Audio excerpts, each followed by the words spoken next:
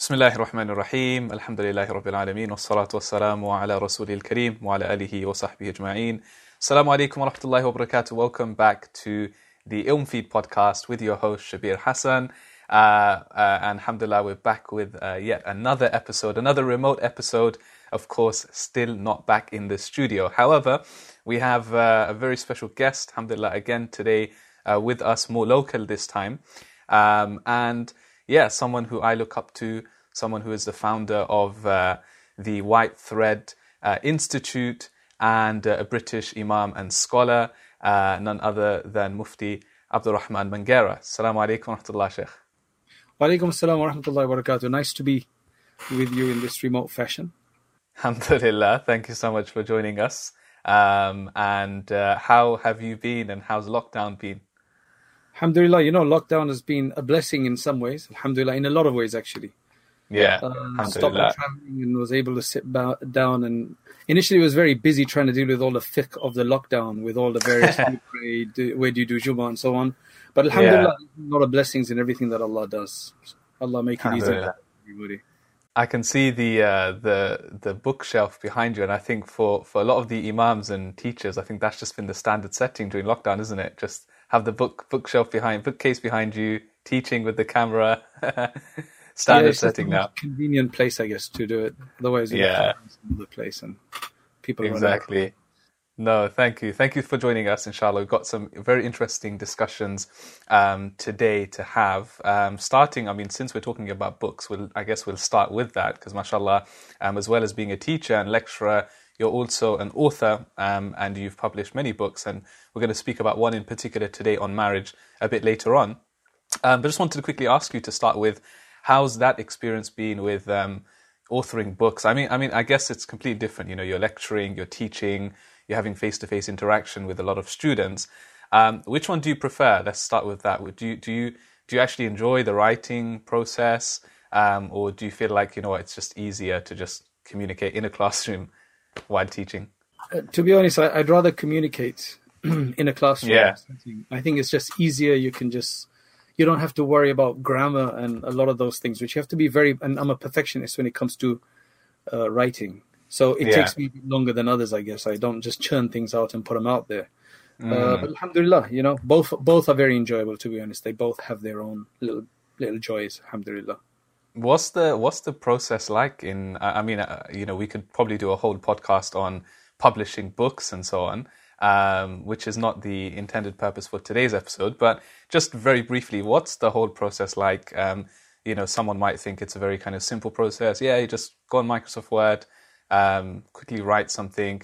But what is it like, and how's your experience been writing books?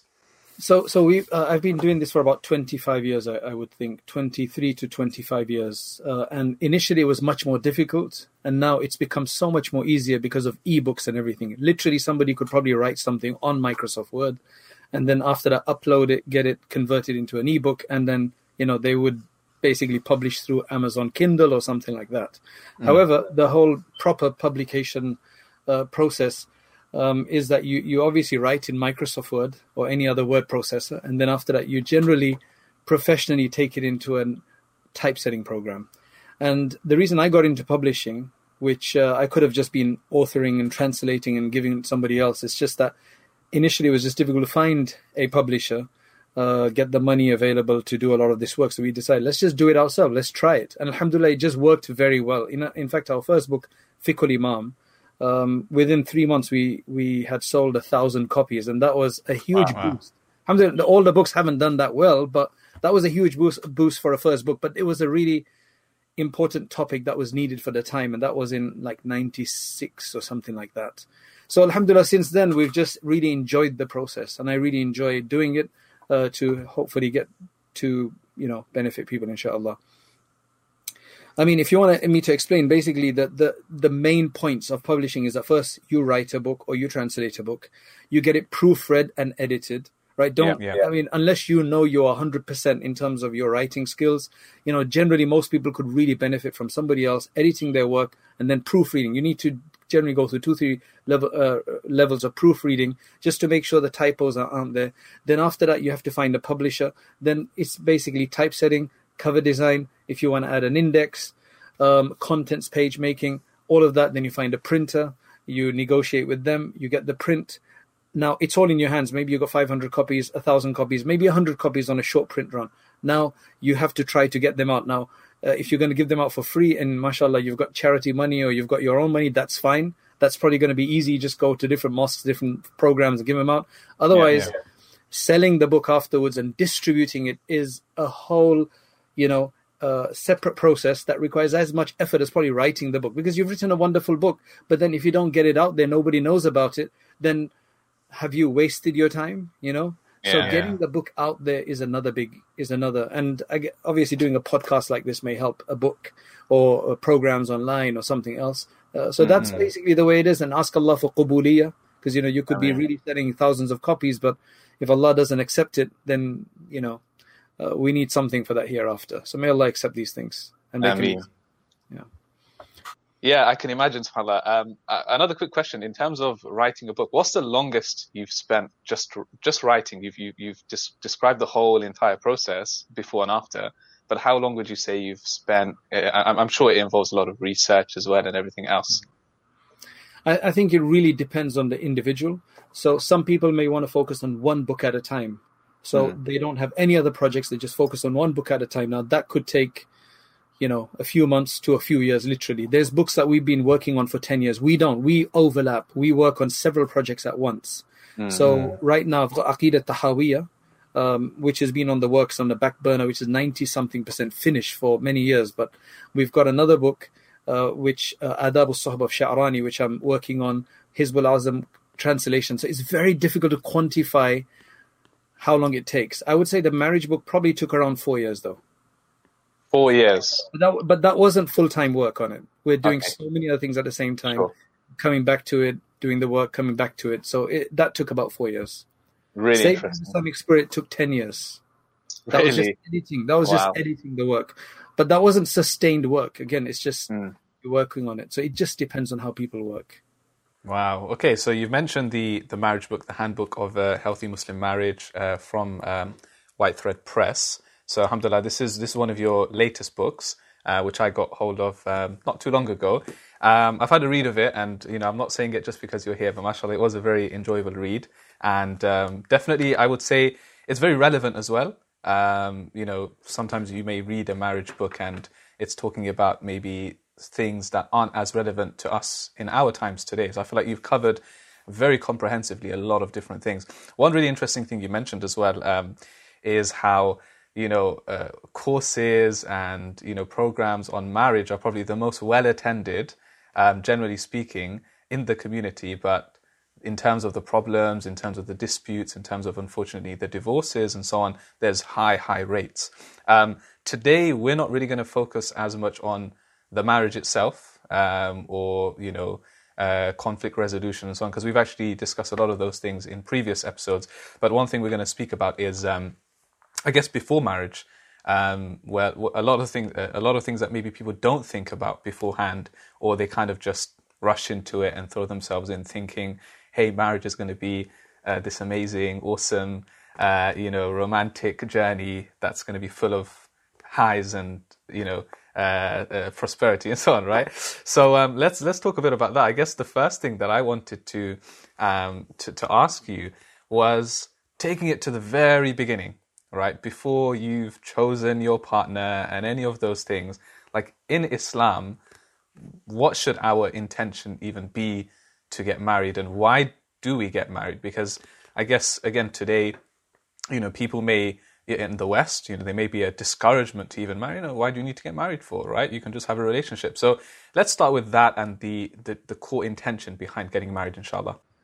So as with a believer, one of the beautiful things, assets that we have, is that we can actually have multiple intentions. And there are multiple valid intentions. And I can't even, enumerate all of them right now. But Allah subhanahu wa ta'ala says in the Quran, وَلَقَدْ أَرْسَلْنَا رُسُلًا مِّن قَبْلِكَ وَجَعَلْنَا لَهُمْ أَزْوَاجًا وَذُرِّيَّةً. So we've sent messengers before you.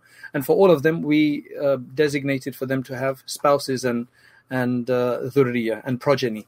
So it's a sunnah of the prophets, not just of the Prophet sallallahu alaihi wasallam.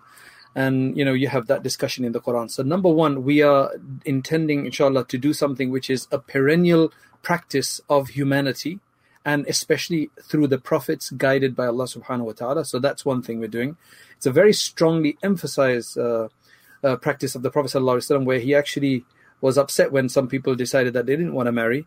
Number three, so you want to follow the messengers, you want to follow the Prophet sallallahu alaihi wasallam himself, you want to do it to have children procreate, which is something the Prophet sallallahu alaihi wasallam obviously encouraged. And number four, it's to fulfill our permissible desires. People have human desire. Most people that I know will have a desire. They need to fulfill it in a lawful way. And marriage is the way that we've been told to do this. So that would be another reason. And to help somebody, to assist somebody, to become a family unit, to benefit one another. There could be multiple other intentions as well. To develop oneself. I have benefited hugely through marriage. I had a lot of bad points, I still do, but alhamdulillah, many of them through marriage, through interaction, just through the challenges, I think I've improved on some of them. Just when you realize, because you have to become less selfish, you have to be you have to have empathy, you have to develop that, generosity, caring about others, and so on and so on. So I guess you're not going to have it all solved before you get married, right? I mean, you can't exactly be fully perfect before getting married and think, because I guess there's two extremes in this. Because one of the points I wanted to cover was, when are you actually ready to get married? And I guess the two extremes you may see is, on one hand, people who really aren't ready to get married or mature enough, or at that level, they just jump into it. And on the other hand, you've got people who maybe overthink so much. No, I'm not perfect. No, I'm not ready, I can't commit, and, they overthink things. So what would you say is the balance when it comes to this in terms of being prepared and ready for marriage? Okay, so there's one thing that after you write a book, while you're writing a book or doing a study on something, you're too immersed in it to sometimes then take a step back and then see it again in a different way. So after we published the book, I mean, it's very comprehensive. We had about 20 people read it and give feedback, and then we updated it accordingly. But there's one really, really important point, which is not in the book, that I really want to share. And that is the preparation for marriage, as you're saying. Preparation for marriage. Number one, we're looking for the perfect other, the perfect spouse. But many people, they don't prepare themselves for the marriage. Generally, if you think about preparing yourself for marriage, this is what I would look at. When a person gets about 16, 17 years of age, generally their family members, like an uncle or something, will say, hey, you're old enough to get married. We need to start finding somebody from you. So you start getting the butterfly, feelings in the stomach, like, hey, that's a good idea maybe, right? So that opens a vista in your mind. But you don't really do much about it, or maybe you do. And then after that, when you become 20-something, and then now you get serious about it and you actually find someone, now the preparation is all on the day of the marriage, or the 2-3 days and the honeymoon. What am I going to wear? Who am I going to call? What the food is going to be? And everything related to that. And weeks and weeks and weeks go by to prepare for this. Very few people prepare for after that, except like, okay, where we're going to stay? Do I have a home? Do I have a business? Do I have money coming in? But other than, how am I going to interact with this person? So these are the points I want to mention. People need to be honest with themselves, that they have to be honest with themselves of trying to diagnose what my issues are going to be. And I'm just going to mention 3 or 4, just as an idea, and people will be able to work this out for themselves. Number one, right? Number one, am I an angry person? Now, we generally justify things to ourselves. Like we deny that we got a problem. Just compare ourselves to our brothers and sisters, or our most closest colleagues. Do I get more angry? If I do, then you're probably going to have a problem in marriage. So get help beforehand. Because in marriage, there's going to be a lot of sparks. There's going to be a lot of issues that will come up. And if your idea is to just get angry quickly, you're going to probably destroy that marriage, because many marriages today are being destroyed, right? Number one.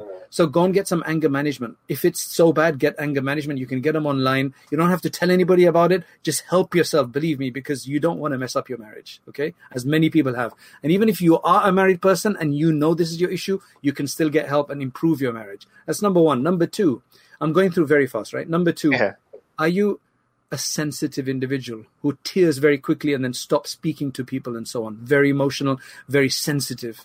If you are, you will know that, because you'll know that when you compare yourself to classmates or family members or other people. Just be honest. If that is the case, you're going to struggle.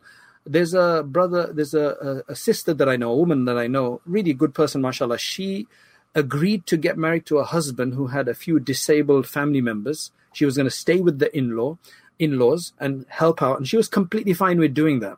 So they got married, but then realized that the mother-in-law used to get angry, sensitive, and used to stop speaking to her for like 1 or 2 days.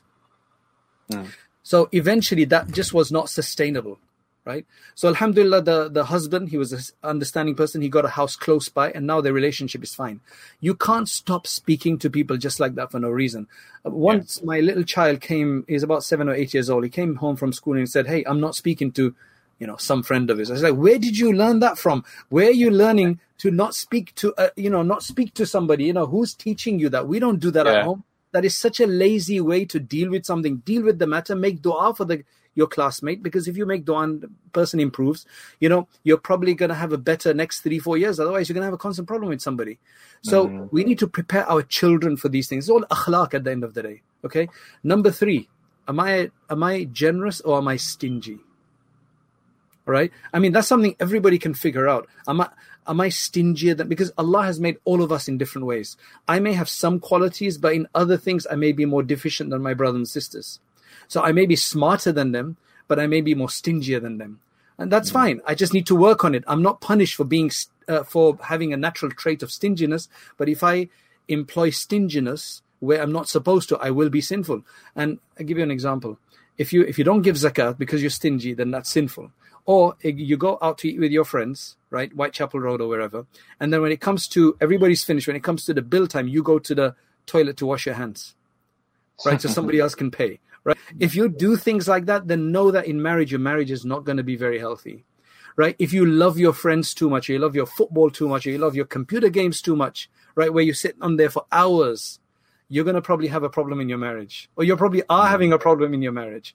These are the ways to think. What are my quirks, my problems, my issues when I compare myself to others? Let me sort those out, because believe me, marriage is very important that you keep those things in place. Preparation for marriage. This is the real preparation for marriage. You know where I got this from? When I wrote the book, I sent it to about 15, 20 people, mostly women. But there was one guy, he came back and he said, you haven't written anything about premarital counseling. I was like, man, we're struggling with post-marital or in-marriage counseling. We don't find enough counseling. You're talking about premarital counseling? And really, this is what it is. People have problems, right? People already have issues, right? And if they don't sort them out, and you know what? You don't have to tell anybody. There's a lot of help online these days. You can take online courses. And mashallah, if you ask Allah subhanahu wa ta'ala to help, Allah will allow us to, there's a lot of suggestions for therapies of anger, sensitivity, and all of these things. For example, what I tell people who tear quickly and who are sensitive is that instead of crying for no reason, pick up the Quran and read it with the translation and ponder, and there'll be so many things that you can use, make value from your tears. Or raise your hands to Allah and just cry to Him. Get something out of your crying as opposed to crying for nothing. Right. These are just some suggestions. I'm just mentioning them very fast, of course. A lot of them seem to be a lot of I don't know if this is the right term, but a lot of self-discovery almost, where it's things, it's really things that are quite obvious, but at the same time, because it's built in, it's programmed within us, right? We just tend to overlook it. But I think that when it comes to marriage, someone's going to point that out, and that's probably going to be your spouse. I think it's not going to be the right time. You've hit the nail on your head. Maybe what we should say is that discover yourself before you're going to try to discover somebody else. I like that. You'll add that in the next book, inshallah. Inshallah. Yeah. No, that's a good point. So in terms of so a lot of discovery here. One other thing that you mentioned, Sheikh, was this whole thing about if you spend too much time with your friends, or you love them too much, or you like going out, or you like your games, and so on, right? I feel like this is also linked in somehow with preparing for marriage, only because that you see a lot of times that when people get married, they expect to perhaps live the same lives that they were living before marriage. So I go out with my boys every other night.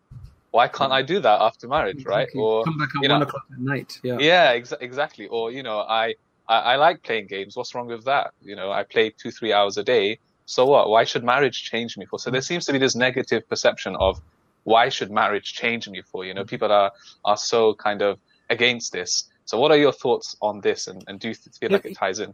Yeah, you see, there's always going to be a change, because now you've probably never lived this close to anybody new. I mean, we grew up with our parents and brothers and sisters, so that we organically just grew with that. That was our surrounding.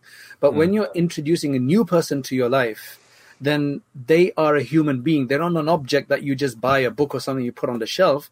They are a human being. They have demands. They have feelings. They want something from you. And that's how marriages are fostered. You see, a lot of people, they think that marriages, I'm just doing because everybody does it. Don't marry because everybody's doing it, or to get somebody off your back that they keep telling me, when are you going to get married? Let me just do it for that sake. What you're going to do is you're going to mess up the other individual, right? You're going to destroy them.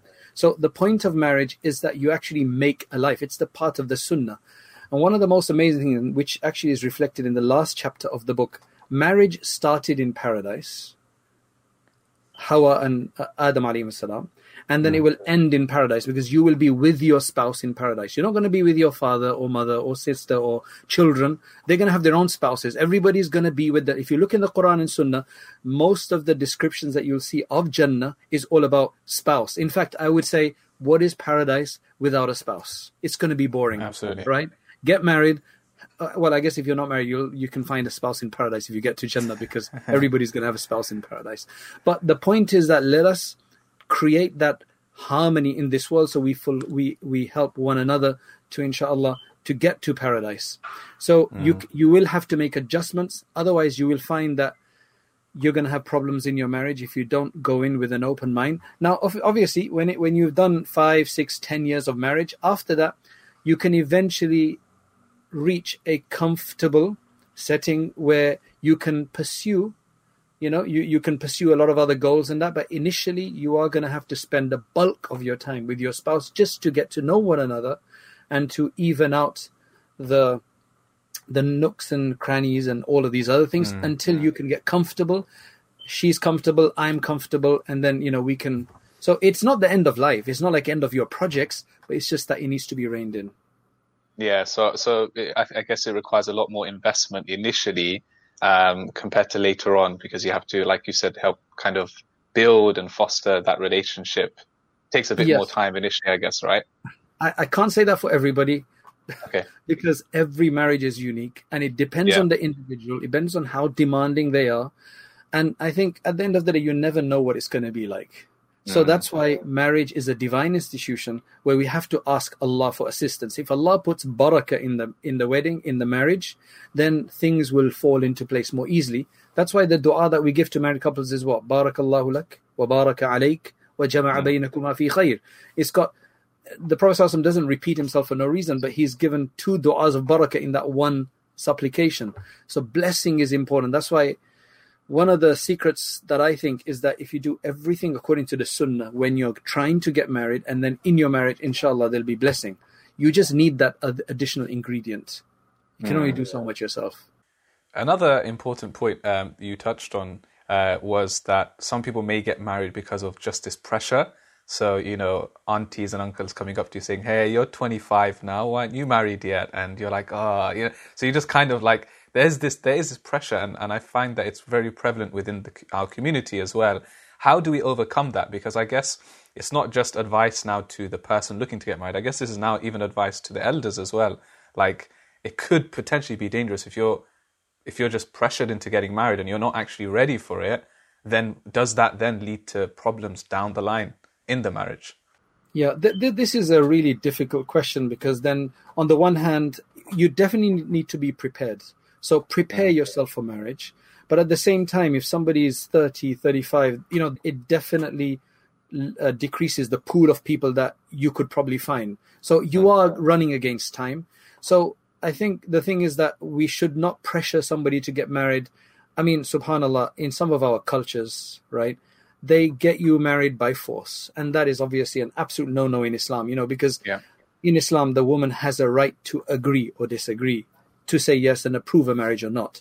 Unfortunately, in some cultures, I've seen people lose their faith over this because they think what their father did or their mother did was Islamic, whereas it's actually cultural, not Islamic. So yes, our young people need to be prepared. Now, if we don't prepare them as parents, as I said, parents need to prepare them. We need to actually show them what good marriage is. If the husband and wives had problems, they're divorced, that they're constantly bickering or at one another, I mean, subhanAllah, I mean, maybe the children don't want to get married. Sometimes some people have had bad experiences. And what that does is that makes them hate. For example, I know some men who just hate all women now because they've had a problem with one wife. So they think everybody else is like that. And likewise, you've got some women who've had a problem with a husband or two husbands, and now they just think every man is like that. In fact, just an anecdote. I was at a meeting, at a food dawah. There was about 11 people there, right? There was 11 guys there, let's put it that way. And somebody called me, and they had this issue. And I said, look, let me just give you a survey of the cross-section of society. I said, I've got 11 people here. Out of them, if I assess them, there's one of those guys, about 10 years ago, he got divorced from his first wife. And then he got married again. And now, mashallah, he's got 3 or 4 or 5 children. He's completely happy. Okay. So he had a bit of a hiccup, but he's fine now. There's another one who was actually married twice and never worked out. And now he's not married. But the other 9, they're married first time round, and they're same wife, and they've been married for over 10, 15 years with children and everything. So it doesn't have to be bad. Don't be so depressed. Don't mark everybody with the same brush. So prepare yourself. And the way to prepare yourself is actually to look at the Prophet Sallallahu Alaihi Wasallam Sunnah, that he got married, not just to one, but, more than one. And the interactions, there's a joy in that, right? To understand the Sunnah, the reward you will be. I mean, essentially, if you do marriage for a Sunnah, you're rewarded 24 hours a day for the duration of your marriage. That's an amazing free reward. Psychologically, number 2, it's hugely helpful. I mean, there is a hadith that says that you've completed half of your deen. There's many explanations of that. I've mentioned those in the book. But one simple one is that human beings need interaction. We need dopamine and we need oxytocin, right? So that's the love drug. Now, you can get it in a haram way, right? Oxytocin is released when you touch somebody, when you hug somebody, when you embrace someone, or in the act of, sexual intercourse. Now, you can do that in a haram way, and you'd be sinful for that. But humans need that because that removes depression, right? It's the love drug. They call it the love drug as well. And they found that actually married people just do much better. They're more settled. They're more comfortable because it's a human life. SubhanAllah, it's just human beings. That's what it's all about. Marriage is about human beings, right? So there's a huge benefit in that if you can get the loving spouse that you can interact with to get that oxytocin. I mean, if you want to reduce it down to these chemicals and things like that. So the people need to understand why they need to get married, but they should be ready for the marriage. And that's why they should actively prepare. Yeah. So there's a lot of, mashallah, you've mentioned a lot of spiritual benefits to marriage, to view it from that Islamic lens as well, as opposed to this is just a relationship that I'm going to have with a woman for the next, whatever few years, right? And I'm going to have children. But actually what we're saying is that it's a sunnah and, it's a way of life, and there's a lot of other benefits as well as, spiritual benefits there as well. So that's a good way of definitely looking at it. I think a lot of people maybe don't view it in that sense. They just see it as just a relationship. And again, coming back to, this whole idea of what is it like to be ready for marriage, right? What other things would you add in there to say, what? Because you can't pin it down. Some guy could be 20 and he's ready to get married, and someone else who's like 28 says they're not ready to get married. So how would you kind of summarize that, as best possible? Right. So I think one of the very important thing is that you need to know what marriage is.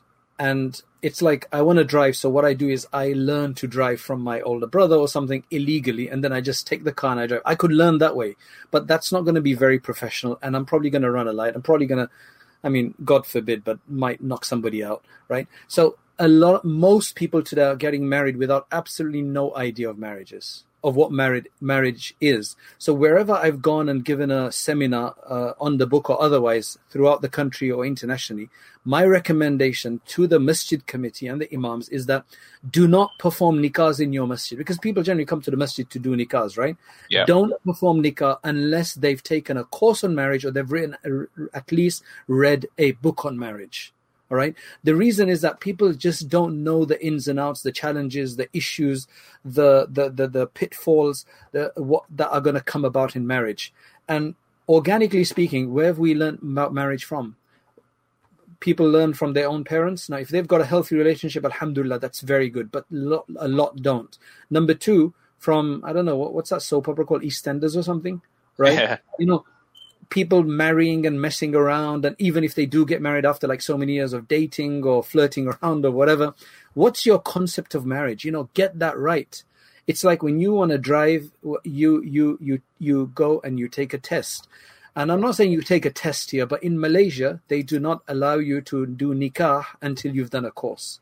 And I really think we need a lot of marriage courses, especially like, you know, marriage season was now. So we should have had one in March, then have another one. So have 2 marriage courses a year. Make sure people, this should be standardized. Take a course in marriage. So now you know what you're going to be up against. You're going to be better. Number 2, go and talk to a few marriage people. Ask them what their challenges were. You know, people who you can speak to informally and frankly and be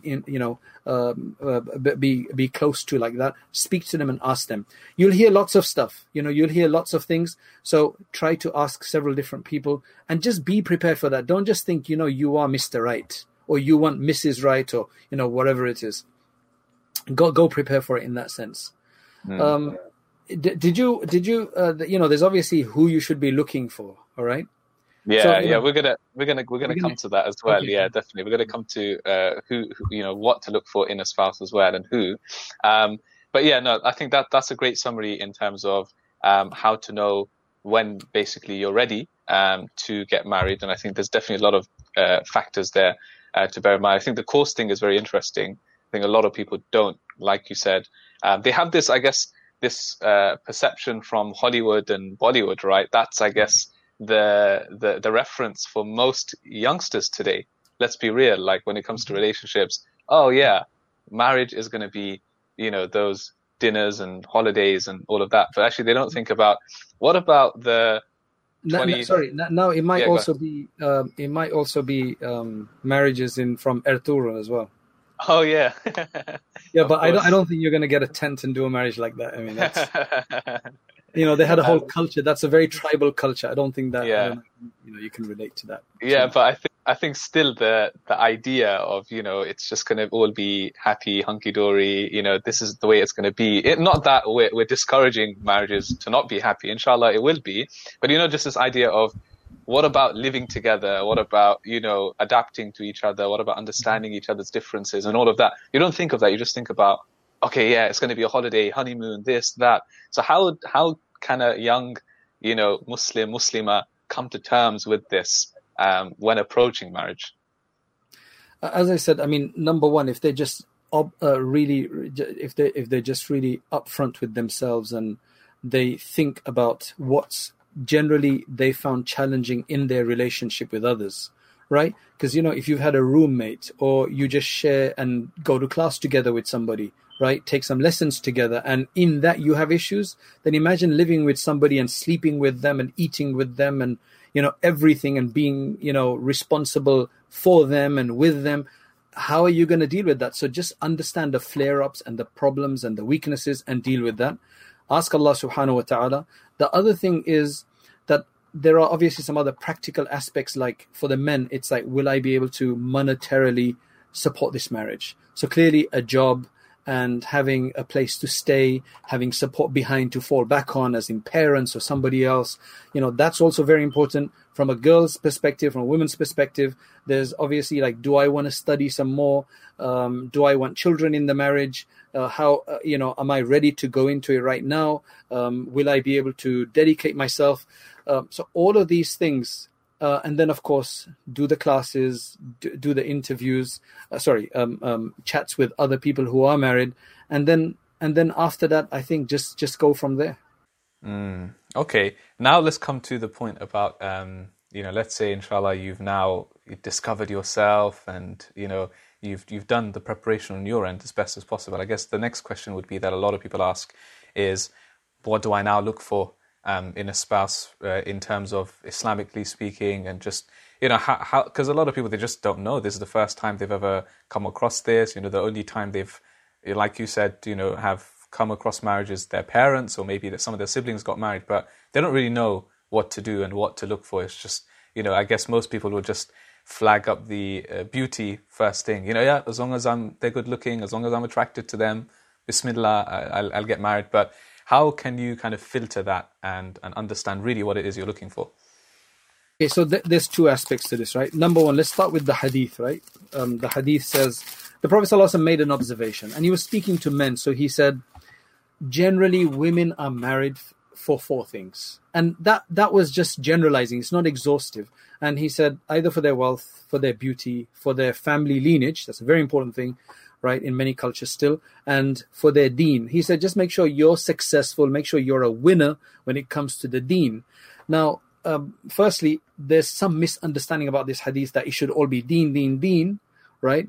And we just ignore the other 3 points. The Prophet ﷺ never said to ignore the other points. He just said that make sure you definitely get this deen one, which is the religion. Number two, what does the religion mean?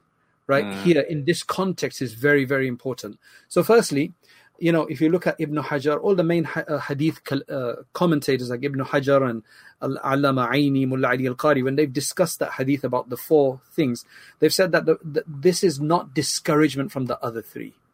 This is just that the priority should be given to the deen. But if you do get the other three, all of them, then you're a very lucky person. If you get somebody from a good family, you get somebody with wealth and with beauty, mashallah, and the deen, Allahu Akbar, you're going to be laughing to Jannah, inshallah. Right?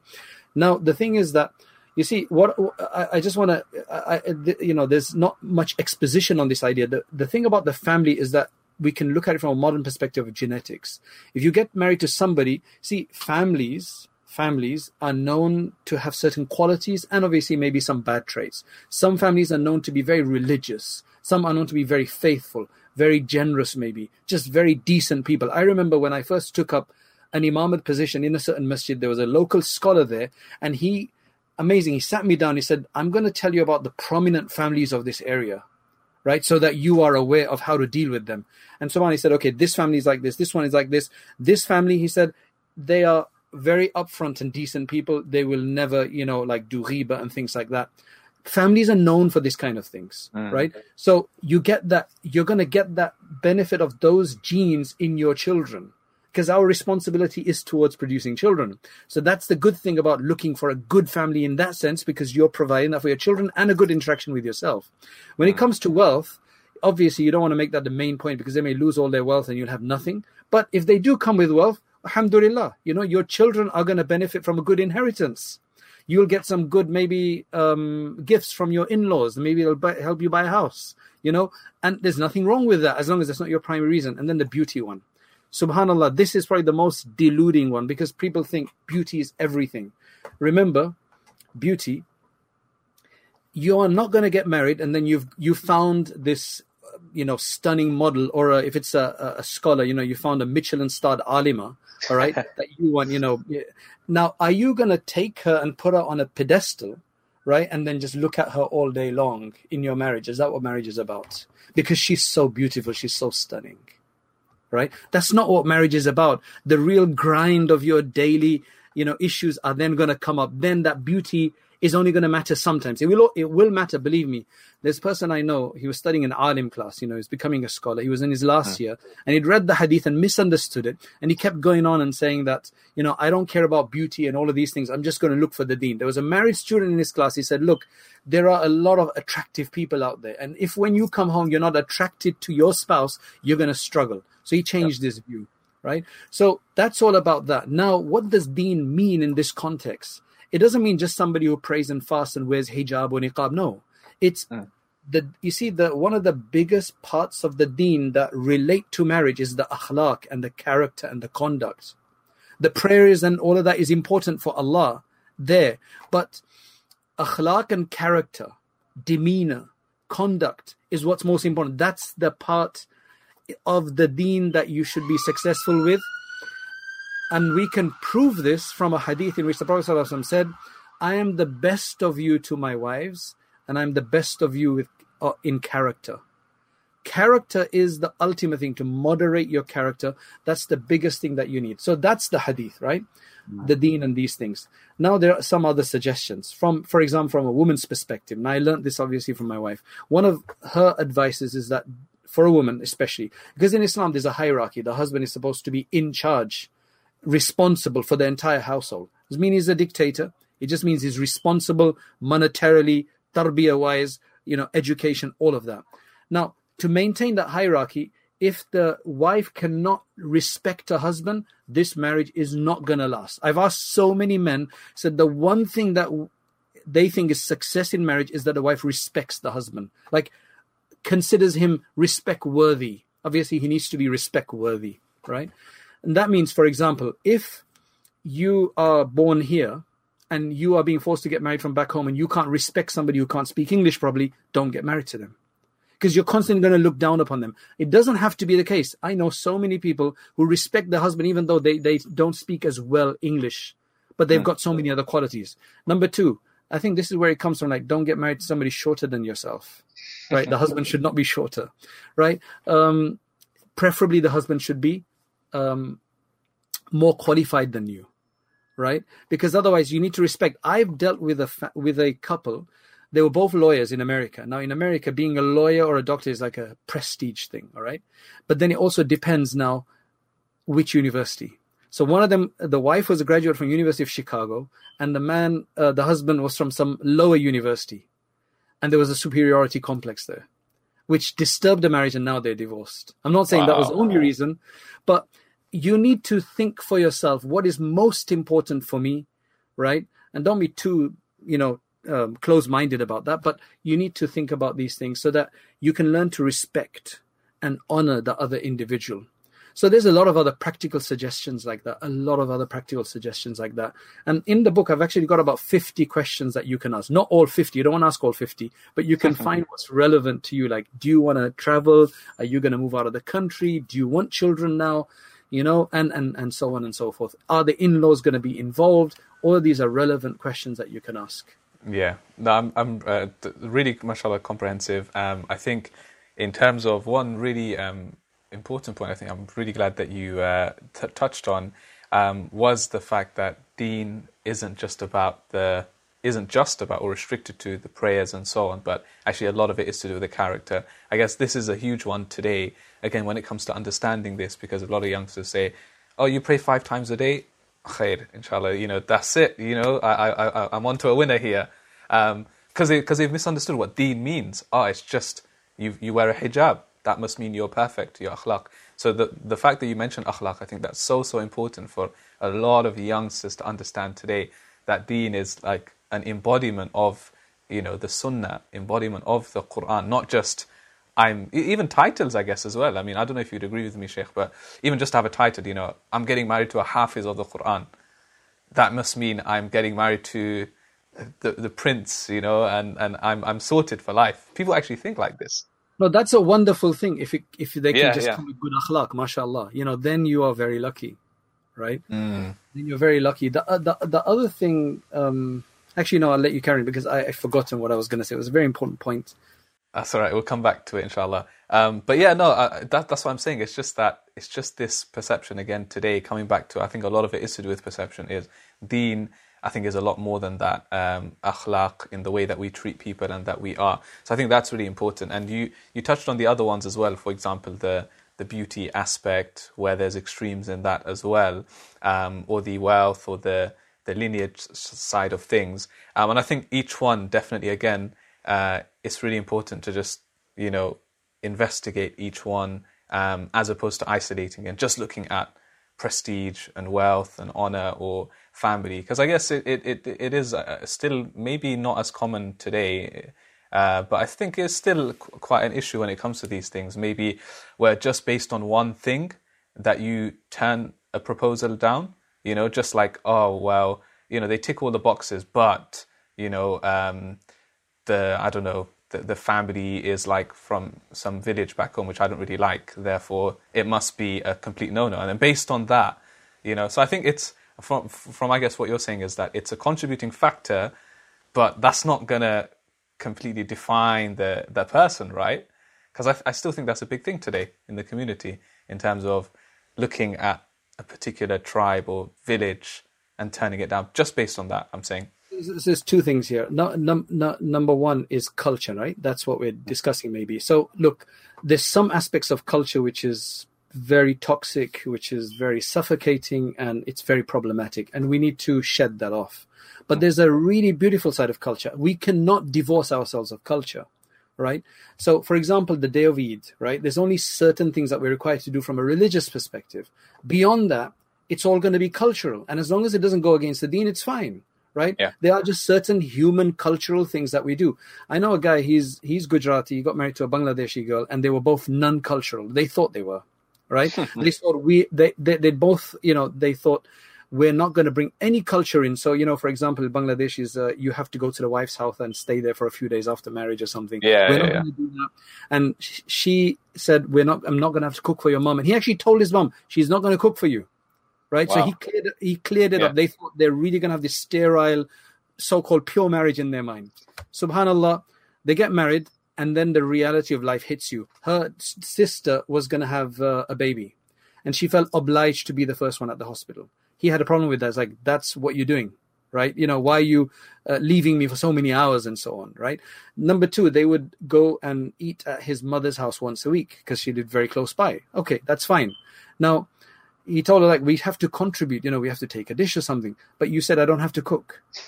Right? So they very quickly realized that this idea that we can have a non-cultural wedding or a marriage or a life there are going to be parts of culture that we can't escape. Now, a lot of people, I've heard some people say, I don't want to get married to a Muslim. I want to get married to a convert Muslim. Why? Because he doesn't come with baggage. Yes, he doesn't come with the baggage, or she doesn't come with the baggage you're used to. They come with different baggage. Everybody comes with baggage. It's all part of the journey, right? It's all part of the journey. So, but in terms of what you were saying, what I would suggest is that you make a list of everything you're looking for in a spouse. Now, don't be too, fantastical about that. Be serious, be reasonable, but then write down everything first. Do on a Microsoft Word document if you want. And then from there, you push up the indispensable, like this is necessary, like I can't do without this. And the others is bonuses, or you can even have 3 levels, however you want to do it. And then you start looking. And then after that, you'll slowly start seeing that reality is going to be very difficult. So then what you have to do is you're going to have to adjust maybe, right, your list, because remember, days carry on, your life carries on, and you better get married. And remember one thing for those out there who are listening, that the older you get, a few things happen. You get more particular because you have more experience in interaction with people. So now you're less ready to take risks. Also from a brain studies perspective, it's only when you become about 27, 28 that you stop taking risks. You want to get married before that and take a risk, because after that you'll be more particular, the pool will be less, and you may find that it just gets more difficult. So go with that list, but then trim it down when you need to, and keep asking Allah that He gives you the best. And I really believe that if you do it in the right way, Allah will give you the best. Also, don't get married to somebody. For example, let's just say I want to get married to somebody who wears hijab, but I found the person who doesn't, but I'm hoping that they will afterwards. If that's very important for you, you're going to spoil the marriage afterwards. Get married to somebody with the essential that you have, right? So, but there's a lot of other culture. Like there's some families, subhanAllah, they have to get married to doctors. In one country, one of our countries, right, there are so many female doctors, graduates, who are no longer doing medicine. They only did it to get picked up by somebody of that kind of, right? They had the money. They're from wealthy families. It's an elitist kind of thing where they must do the medicine, but they no longer are working. And they probably never intended to either. Just the degree. Subhanallah, there are so many hiccups and obstacles like that. We need to simplify it. Absolutely. Simplify it. With that in mind, with all of those, you mentioned like making a list. I think that's a good idea, and then putting the priorities and so on. With what you're looking for in a spouse, right? Because I guess a lot of people they would just say, I'm struggling. to find someone who's compatible, and this idea of compatibility as well. How can we understand that as well? This whole idea that doesn't mean that you have to be exactly the same on all levels, where I'm from Bangladesh, you're from Bangladesh, I like tea, you must like tea and not coffee. Like, is that the exact thing that we're looking at when it comes to compatibility? Well, I mean, me and my wife, initially we used to drink different types of tea, Now we drink the same kind of tea, but initially, and that's not a problem. SubhanAllah, there are certain leaps of faith you're going to have to do. If you trust in Allah and you want to do the sunnah, look, don't just jump into a marriage, based on a few factors. I would say do a background check.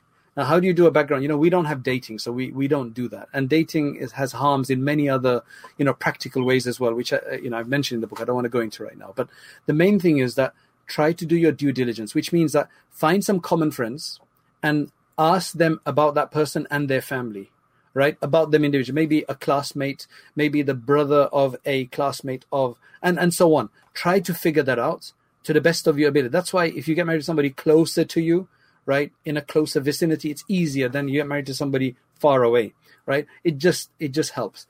Once you've done that, then, and they seem to tick all the main boxes, then along with your istikhara and your du'as, then you have to take, because you see, throughout history, people have done that, right? To wait for the 100%, it must click.